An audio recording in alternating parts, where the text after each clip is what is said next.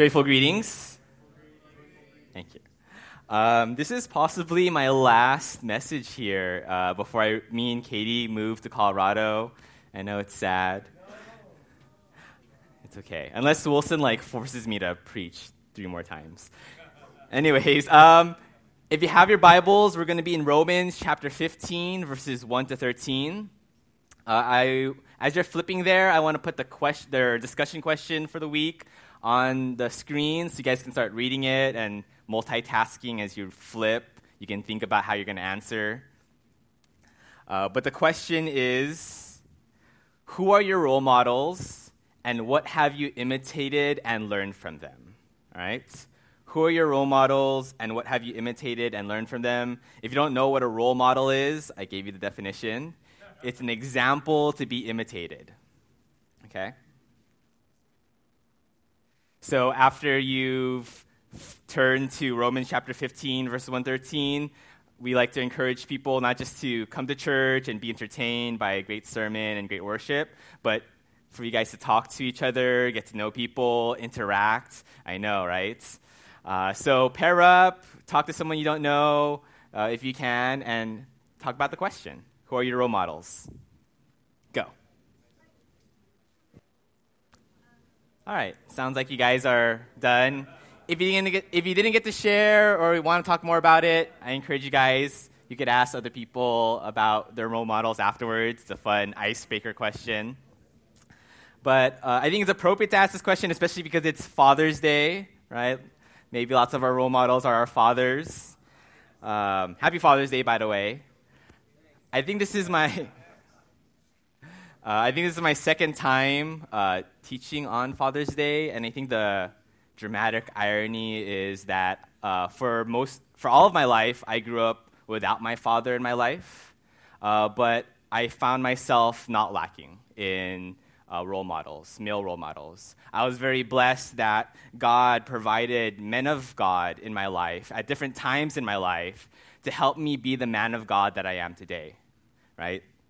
These men of God, these role models of mine, I like to be dramatic, so I call them my mentors in life, right? And I have 3 of them, 3 stick out. And so my first mentor in life, he's the one that taught me a lot of life's basics and beyond. He's the one that taught me how to ride a bike, how to drive a car, how to get over my fear of heights. He taught me how to wrestle, how to treat women well, how to read my Bible, how to preach, how to be a man of God. He's the closest thing to a father figure that I've ever had. My second mentor, he's less like a father figure and more like that crazy uncle that everyone warns you about, but you just really love. Those that have met up with me one-on-one know that I just love asking questions. And he's the reason why. He's the one that taught me the art of asking questions. I both loved and feared his questions. He had and he taught me how to care for people, how to minister, how to pursue people, how to be intentional with people's souls. I remember every Friday night and every Sunday when we had a newcomer in our church, he would always make sure that they heard the gospel before they left. Often he'd get people in rooms one-on-one or whenever he had you in his car, and his superpower was being able to make you cry, right, out of conviction. He'll ask questions like, if you were to get in a car accident right now, where would you go, right? And just people would cry after talking to him. Yes. My third mentor, he was like the older brother that I've always wanted. Not only were we part of the same church, but we also lived together for a season, and we were workmates. We're both fellow teachers. And what I love about him is that he taught me how to be slow to speak. He helped me learn how to listen to people. Not just hear people and wait for my turn to talk, but to really listen to them. And so I know that these 3 mentors in my life, these 3 men, are part of the reason why I'm the man of God that I am today. And I know our church, we're coming up with a mentorship program, and I'm really excited that I'm really praying for that because I believe great things can happen when the older generation, right, the ones that have sinned a lot more and have seen a lot more of God's grace, share their wisdom to the younger generation, right? Not because they're perfect and awesome, but because they've seen more of God's grace. There is power in good role models, but there's also power in bad role models. This year at my school, we had a bullying program. Bullying problem, not program, problem. There was a bully in my school, and I don't want to keep on calling him bully, and I don't want to use his real name, so what name should we give him for the... I can't use Patrick, that's too confusing. Chad? I heard Chad. Chad Steve. All right, we'll call him Chad Steve. So Chad Steve's bullying, first he would just bully people on his own, but it evolved throughout the year. As time went on, he started recruiting people into his bullying gang, like a mob boss. Like a program, yeah, so it is a program. He would go up to students and say something along the lines of, look, if you don't want me to bully you, join me and bully this kid for me. And it worked. This 13-year-old punk gathered a gang of 7th graders under his control, and they started doing his dirty work. Right? This kid, he isolated other boys and picked on them, calling them names and just bagging on their insecurities. He made girls cry by talking about their appearances, calling them ugly and flat-chested. He would often blurt out in the middle of class inappropriate remarks, often which were either racist or really crude, right? And what I began to see is how his influence, his example, his role modelship was very infectious and toxic. I began to see how some of the nicest kids, the nicest boys in my class started imitating him, starting becoming like him. It started off when first they would laugh at his jokes, right? Every time he said something inappropriate or anytime he said something to a girl or another student, they would laugh. And then they would start copying his jokes. They would start repeating it for themselves, even when he wasn't around, to a point where they started making their own inappropriate jokes. They started saying things that I knew they would never say before, they've never said before. This is the power of role models. The influences that we choose to follow, the examples that we choose to follow, they influence us greatly. They shape us greatly. And in Romans 15, Paul, what he does is he shows us our greatest example, how our greatest example, our greatest role model ought to be Christ. To recap, in Romans 15, Paul, he continues unpacking what godly living looks like as he finishes up his letter to the Church of Rome. We need to remember that in chapters 1 to 11, he's been teaching us the foundations of our faith, the gospel, what we ought to believe, that we're sinful, Christ died for us, we're made right with God, not through our own works, but through faith in him, and thus we are a new creation. Thus, we're children of God. And in chapters 12 and onward, what Paul builds off of the foundation that he set, off of these 11 chapters that he's dedicated, and he gives this clear and practical guidelines of how we ought to live in light of the gospel. It's gospel-centered living. And it's important that we keep the order right. God loves, therefore we live in a certain way. Not we live in a certain way, therefore God loves us. We see it, right? This is how Paul was intentional in how he structured Romans and in all the pages and all the words he dedicated, first unpacking God loves us, and then showing us in light of that how we to live. What we believe shapes how we behave. The Christian life, it's a life of applied theology. It's all of Romans coming together. It affects how we choose to live each day, God and the gospel impacting every aspect of our lives.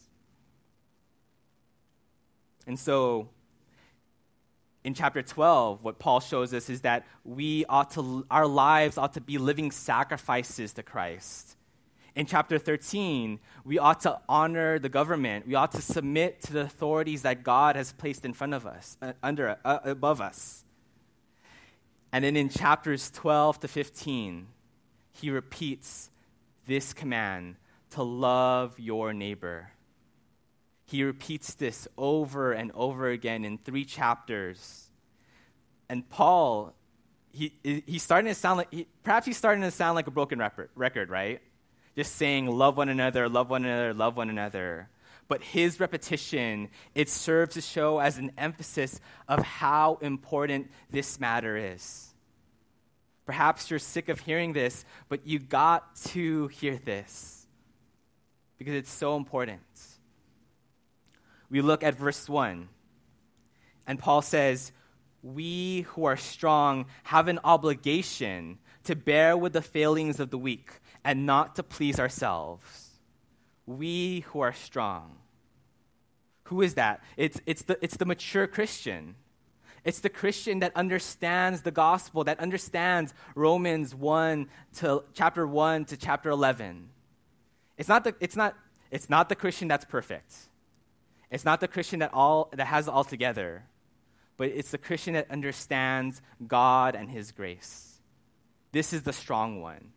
And so if you understand the gospel, if you understand chapters 1 to 11, Paul's saying that we have this obligation, that there's this need for us to care for the weak. In essence, what he's saying is that it's a command to love one another, especially those who are immature in the faith, those that still don't understand the full love of God. We need to show them God's love. Then in verse 2, he says, let each of us please his neighbor for his good to build him up. He says we need to please our neighbor. But wait, perhaps those of you that know your Bible really, really well can find a contradiction here with something that Paul says. Right? Paul, in Galatians chapter 1, he says, if I were still trying to please people, I would not be a servant of Christ. So there's a contradiction. Is there a contradiction? In Romans 15, he says, please your neighbor. And then in Galatians chapter 1, he says, look, if I'm pleasing people, I'm not a servant of Christ. So what is it, Paul? Do I please my neighbor? Do I please people? Or do I not please people? The answer is that there are 2 types of people pleasing.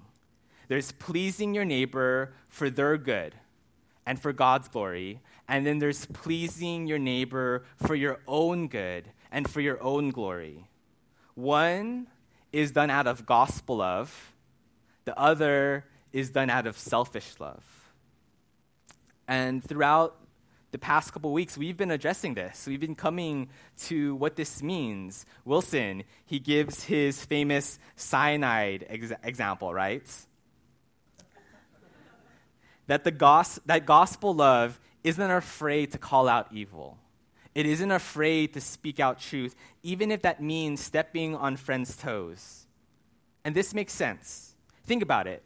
If I said that I'm afraid to tell my friend to stop drinking cyanide because I'm afraid it's going to ruin our friendship or that he's no longer going to be friends with me, what kind of love is that?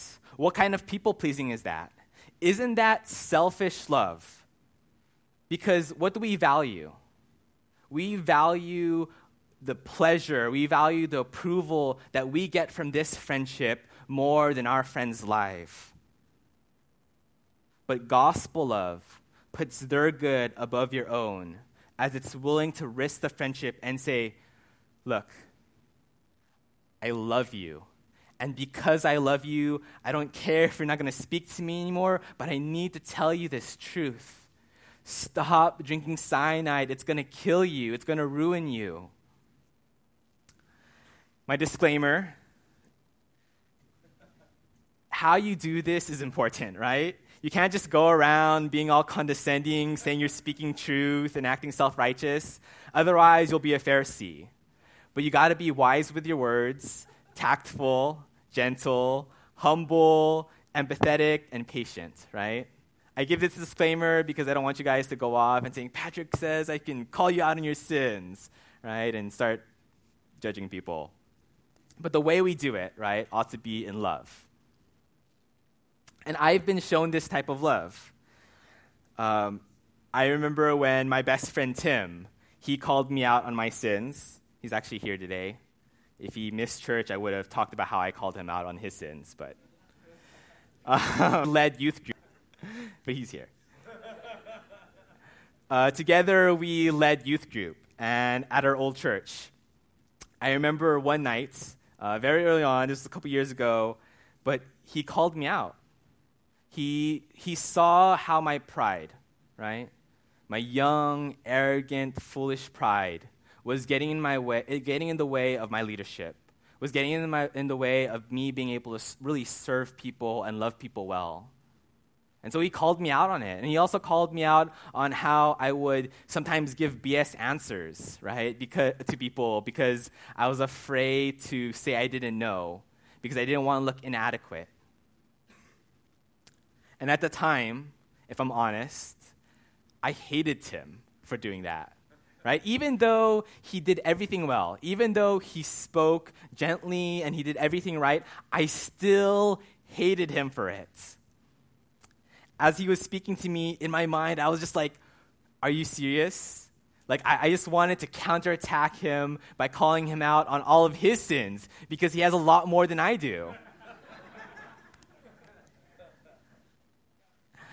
But looking back, right? Looking back, I am so grateful to have a brother like Tim.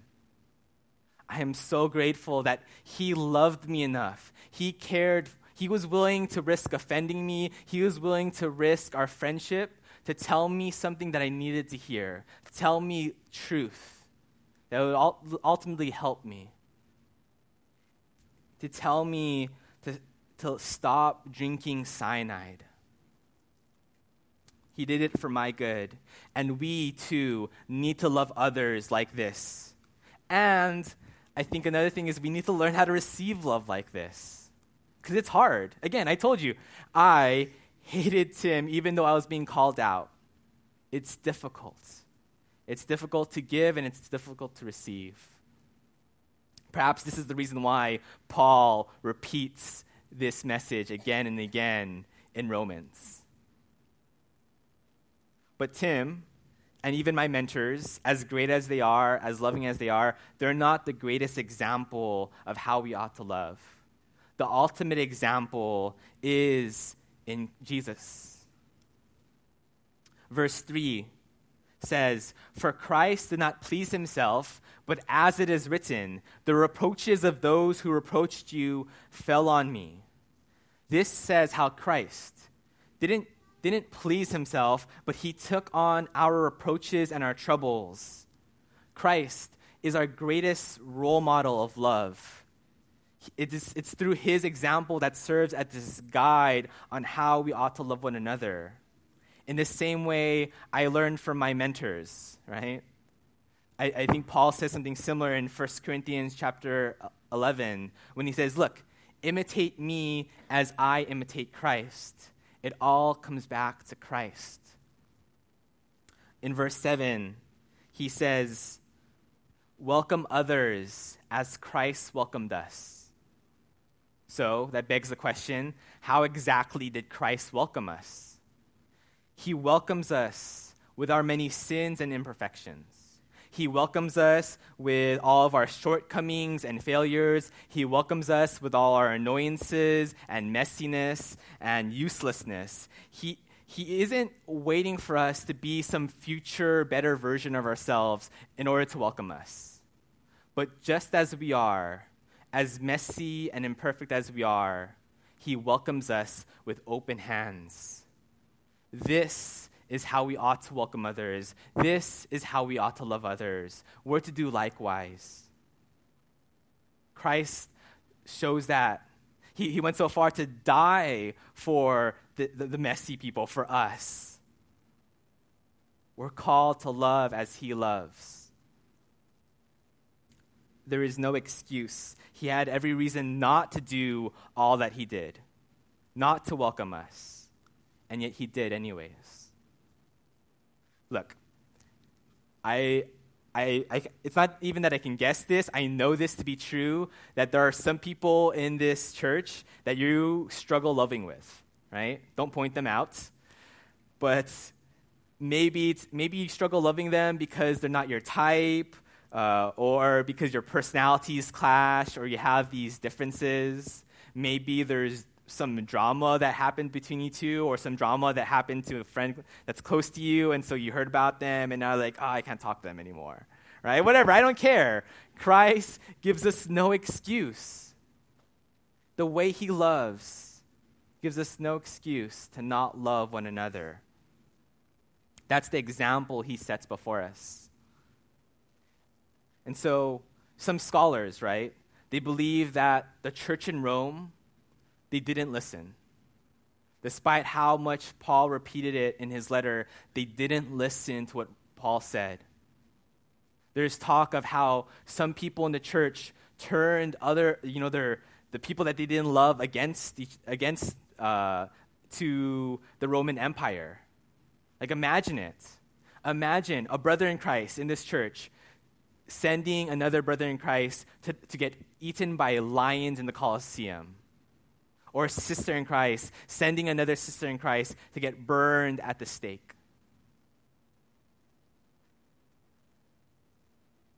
I think a similar kind of destruction awaits us if we don't love with Christ's love, if we don't welcome each other as Christ welcomed us.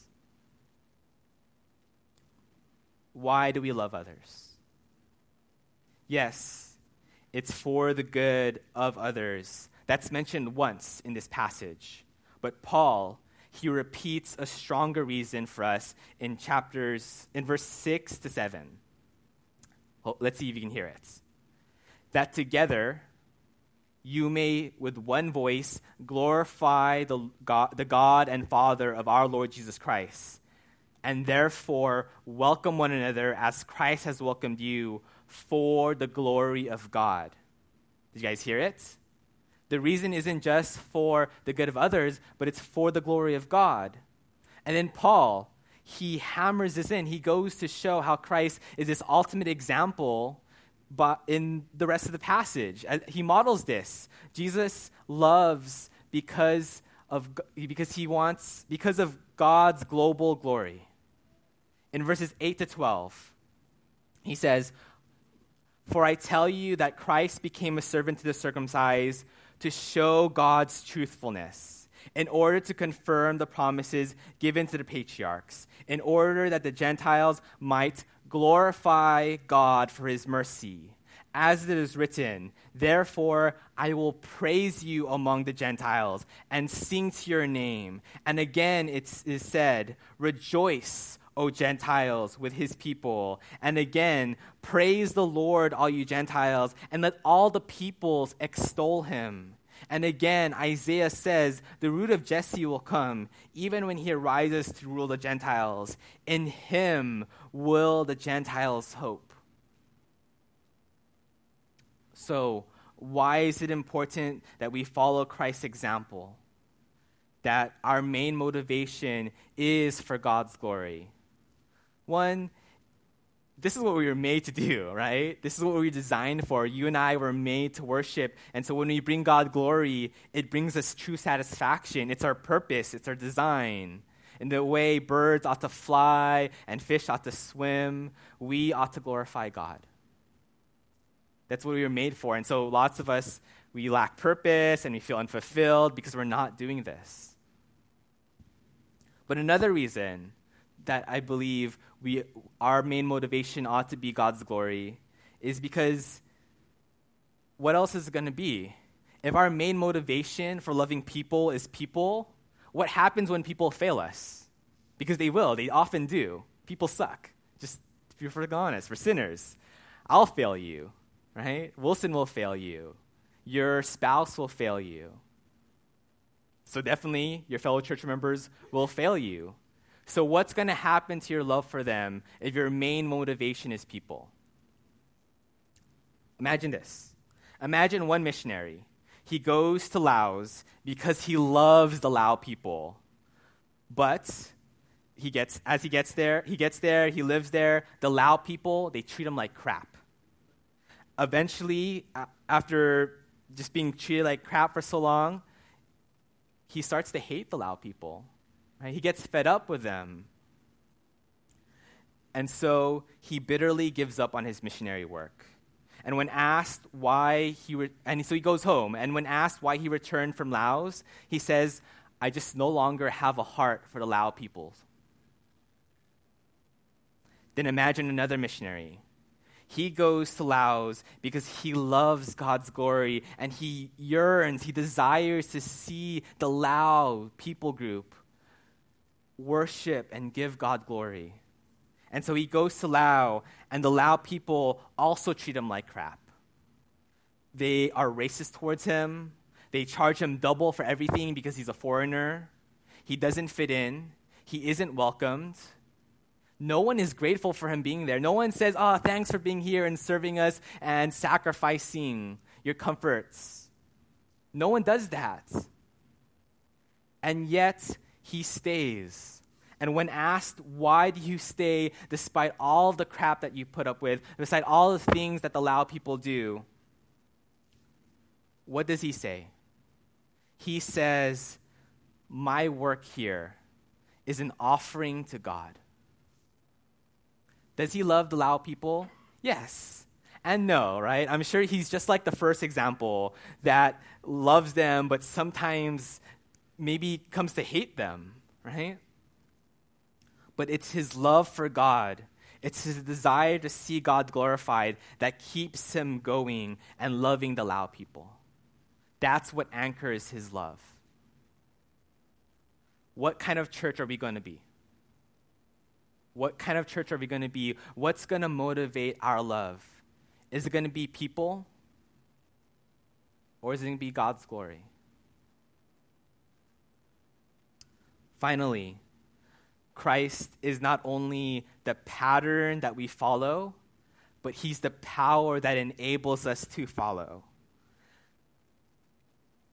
To love, we not only need his example as a guide, but we need his word and his spirit to fill us so that our love is an overflow of God's love to others. In verses 4-6, we see this. We see, he says, for whatever was written in former days was written for our instruction, that through endurance and through the encouragement of the scriptures, we might have hope.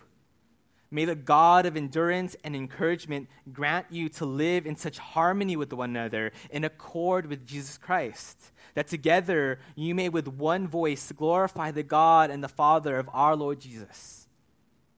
And in verse 13, he says, may the God of hope fill you with all joy and peace in believing, so that by the power of the Holy Spirit you may abound in hope.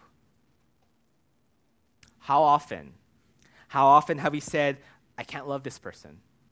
It's impossible. It's too hard. It's too difficult. I'm too frustrated by them. I'm too hurt by them, etc., etc. But whenever we say, I cannot, what we're really saying is that we will not. Because if God is calling us to do something in our lives, we can do it through him. If God never gives us impossible commands, he gives us the grace, the power in order to fulfill those commands. To love others, I've learned it's a gift and a fight, right? It's something that we have to fight for. It's something that we have to actually do. But it's something that's given to us by God. It's this kind of weird, heavy truth theology, though, right? Gift and fight. Everything in this passage, everything written in God's word, its instruction, it's for us. It's for us. It speaks through thousands of years, and it speaks to us. Endurance and encouragement, harmony and hope, unity with God himself, all these things are given to us by God so that we might overflow with his love and abound and show it to others. Whenever I find myself struggling to love someone, I ask myself,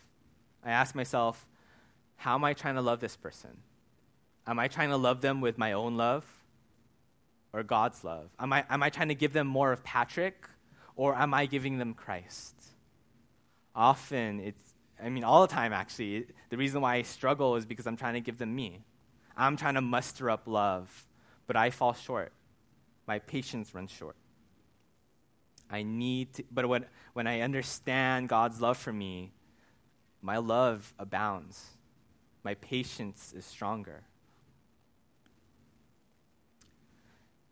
Back to, I forgot his name. What did you call him?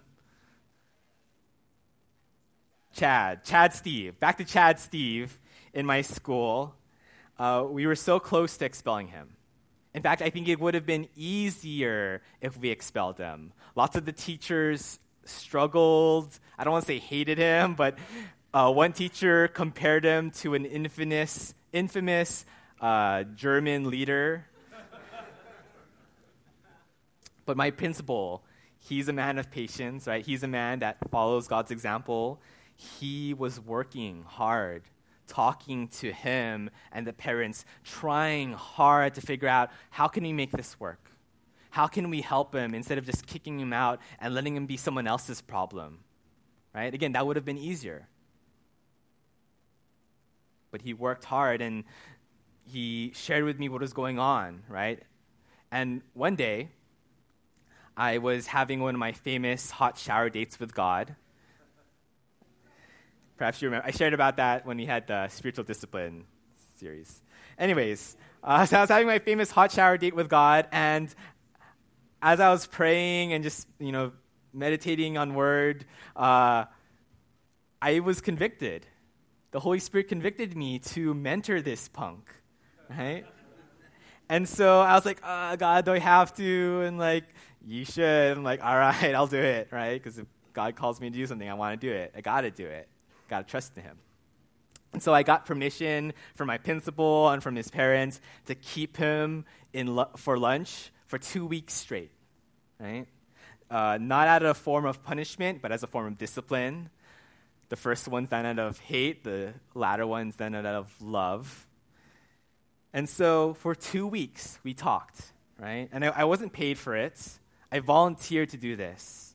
And we took turns asking each other questions, getting to know each other. I gave him permission to say whatever he wanted to say. He could cuss in front of me. He could say all the inappropriate jokes he wants. And he could ask me anything he wants. And I promised he'd be honest, right? It's kind of this safe space where we would learn how to mutually respect each other. At the end of 2 weeks, I asked him if he wanted to keep on meeting up once a week. And he agreed. He was actually enjoying our conversations. And I can't tell you the details of what we talked about because I promised him what stays between us. But I can say in general, we talked about everything. We talked about favorite TV shows to favorite music. We talked about what we believe, Christianity, to how our families are like. We talked about why he bullies, right? And how I used to be bullied, to what type of man he wants to be when he's older. I mentored him, just like how my mentors mentored me. I instructed him on what it means to be a man, just like my first mentor did. I asked him questions, just like my second mentor did. I listened to him, just like my third mentor did to me. But most of all, I loved him, just as Christ loved me. Over time, I started to see changes in him, and Don't get me wrong. I wish I could say that at the end of the school year, he was completely reformed and changed, that he was this great saint and angel that never said anything bad or picked on people. No. He was still frustrating. I still had to send him to the principal's office several times and talk to him. I'd hold him back during lunch and make him do lines. The teacher movie montages make it look a lot easier than it actually is. But I continue to love him. I continue to be patient with him because it wasn't based off of my own self-pleasures. Right? Because what did I have to gain? What did I have to gain from spending my lunches with a 13-year-old boy? Nothing, right? I wasn't paid for it. I could have been spending time with Katie, having lunch with her, right? But instead, I was spending it with a 13-year-old.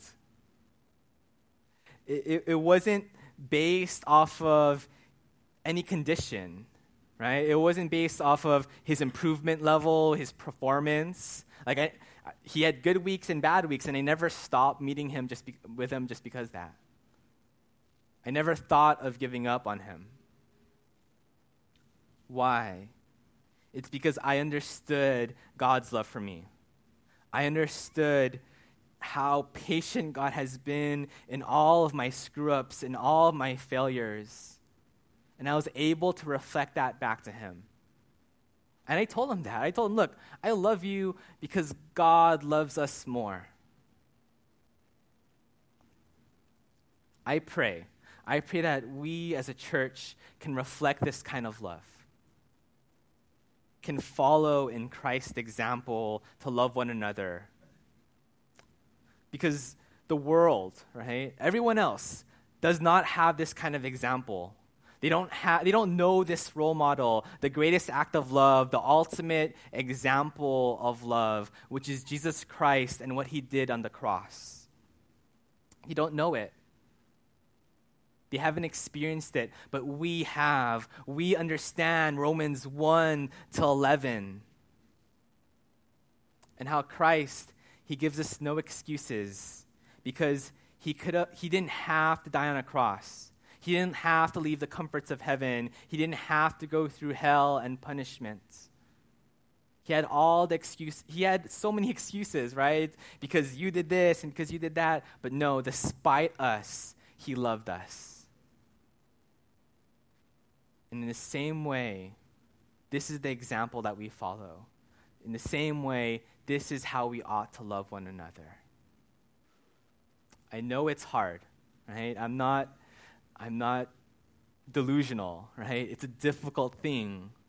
But again, God, he doesn't just give us the command. He doesn't just give us the example. He gives us the power to love. So let's pray for that. Let's pray that Christ would help us be a church that loves one another. Because it's on us, right? It's not just one person. A gospel-centered church isn't just one person that loves someone with Christ's love. It takes a community. It takes a room full of messy, imperfect people loving each other with Christ's love. That's the church that I hope to see. That's the church that I hope to leave and come back to whenever me and Katie visit from Colorado. I know we can do this, not because you guys are awesome. Trust me, I've talked to lots of you guys. But it's because Christ is awesome. Let's pray. God, it's hard. I'll be the first one to confess that I struggle loving everyone in this room. Right? Even the people that I get along with. It is hard. They're sinful, I'm sinful, and we need you. You give us this command, you give us this calling for your glory to love others so that the world might see that and say, man, what is that? What is that love? What do they have? What have they seen? Who are they following? God, help us. Help us to love one another. We need you. If we don't have you, we're going to wreck it all. If we try to do this by our own power, by our own patience, we're going to wreck it all. But if we remember your example, if we always come back to the gospel,